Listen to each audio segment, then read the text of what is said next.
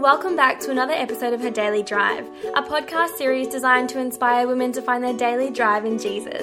Here are a range of testimonies and conversations with women of all ages about their journey, the struggles and the triumphs. I'm your host, Sarah, and I hope today's episode encourages you. Let's get started.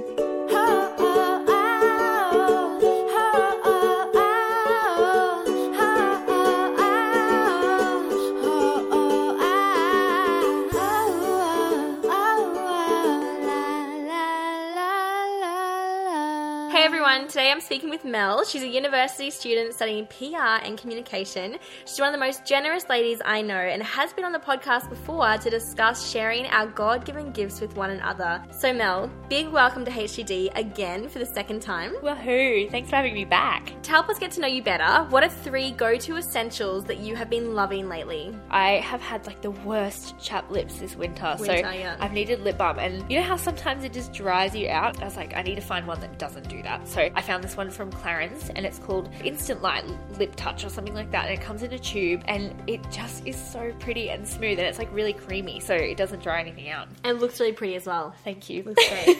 It's like a pinky colour. So good. And then my other one, I have been reading Love Lives Here by Maria Goff with my small group, and it has just been so good. The chapters are really small, so you can just sit down for 15 minutes and read a chapter, and they're all stories. Exactly. And then finally, my last one. It's a bit of a snoop, but I love the new Snapchat feature that lets you find out people's location. I love to just know where my friends are. Chrissy's at work. Jess is shopping. So maybe. creepy. Oh no, she's at the park. But it's so cool. My friend Sav was over in Portugal and I could see her there. I was like, oh good, she's safe.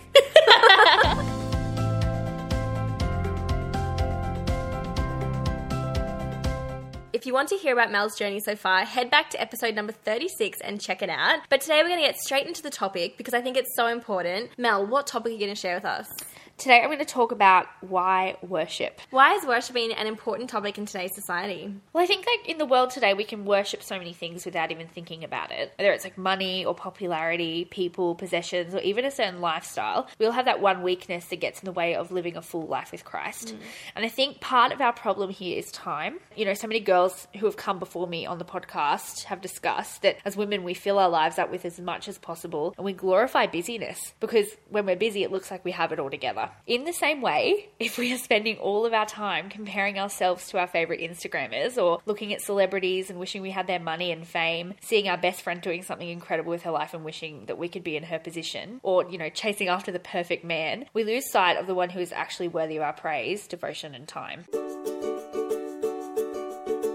Mel, what experience have you had with discovering the importance of why we should worship? Comparison is one thing I've definitely struggled with, and it's gotten in the way of me worshipping God. As a new Christian 10 years ago, I looked around in church and I felt insecure and unworthy about who I was and what I looked like, and I would conform to what everyone else was wearing, saying or doing because I thought that if I didn't, no one would like me. This carried across to the times I was in worship during service. I would be standing in church, and instead of focusing on God, I was focused on the people around me and what they were doing, and instead of raising my hands in surrender, I was raising them because everybody else was. In the end, God showed me that the only one thinking about me in those moments was me. I was at Hillsong Conference a few years ago, and Jen and Brian Johnson from Bethel Church were guests. And after a night rally, they usually have an extended worship session, and they both came up on the platform. A few moments into the first song, Jen took off the pair of really high wedge shoes that she was wearing and started to just dance around the platform in an almost ballerina way. I've never seen anybody worship like this, with such joy and without inhibition. I felt like I'd been living under a worship rock. I was I had no idea. How did I not know it was okay to move around and dance? And I'm not a dancer. I don't think I'd ever be able to do what Jen does. It was definitely a wake-up call. Don't hold back anymore, Mel. I realized I was missing out on experiencing God in a way that only I could when I worshipped him with my whole heart. Jamie spoke to us a few weeks ago about how we experience God. And for me, singing to God is one way that I feel closest to him. So worshipping to music has really opened up a new way of feeling his spirit and being transformed by it.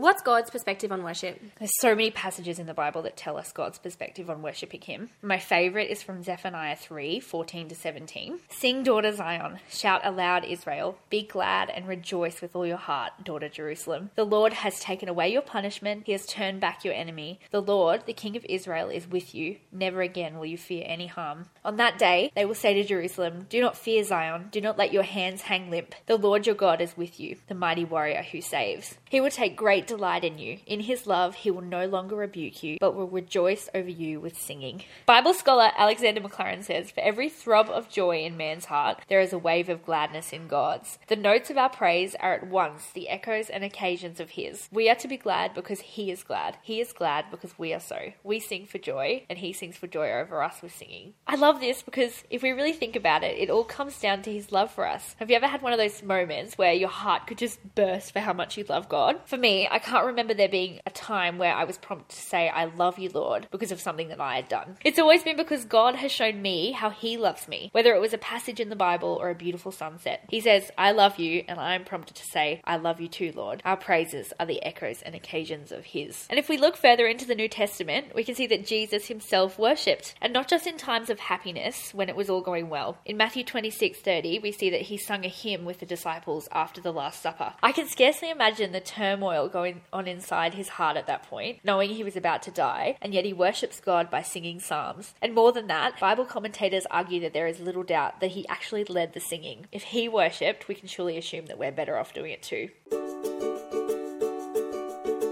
As you were going through this stage of learning to worship God, what inspired you? So about 2 years ago, I was going through a really dark time, and I knew what the scriptures said about God's faithfulness, but I just couldn't bring myself to even sing in church, or if I did it, it usually wasn't worship. It was just me singing. I asked our creative pastor Craig what he does when he feels this way, and he asked me if I believed the words that we sing are true. And I said, of course. He said, well then, if that's the case, then God hasn't changed. It's your circumstances and emotions that have changed. Whatever you're going through matters little whether God is worth worshipping. Biblically, we see in Exodus a 94-year-old Miriam pack her tambourine to leave Egypt with her brother Moses and the Israelites. As a 94-year-old, she could have stayed in Egypt where it was comfortable, but she knew her God had more in store for her than that. So she packs her tambourine with the knowledge that even though she didn't know how he would do it, God would come through for her and her people. And then in chapter 15, verse 20, after God has parted the waters and they've made it out of Egypt, we see her take a tambourine and lead all the women in singing, sing to the Lord, for he is highly exalted. Both horse and driver he has hurled into the sea.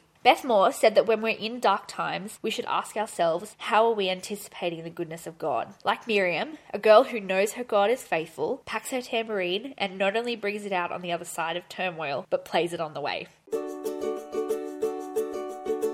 Before we finish today, do you have any final words of encouragement for our listeners? So Jamie spoke to us a few weeks ago about how we experience God. And as I said, singing to God is one way that I feel closest to him. So worshipping to music has opened up a way of me feeling his spirit and being transformed. But singing might not be for you, so know that that's okay. Worship isn't simply singing in church on a Sunday. Worship can be going out into nature and reveling in the incredibility of creation. Figure out how you worship God best and do that. As Christians, we mustn't subscribe to the ways of the world. We look to Christ for our example. I think we all need a reminder of that, and being intentional with how we worship is a way to not only give God the praise he deserves, but to remind ourselves of where or who our faces should be turned toward in good times and bad. I love it. Mel, thank you so much for chatting to us today on the podcast. It's great to be encouraged and inspired to actually realise the importance of worship and to worship God in every circumstance, good or bad. And no one's talked about it before, so thank you so much for sharing with us on our 61st podcast. Yay! Thank you so much for having me. Until next time, I hope you have a wonderful week.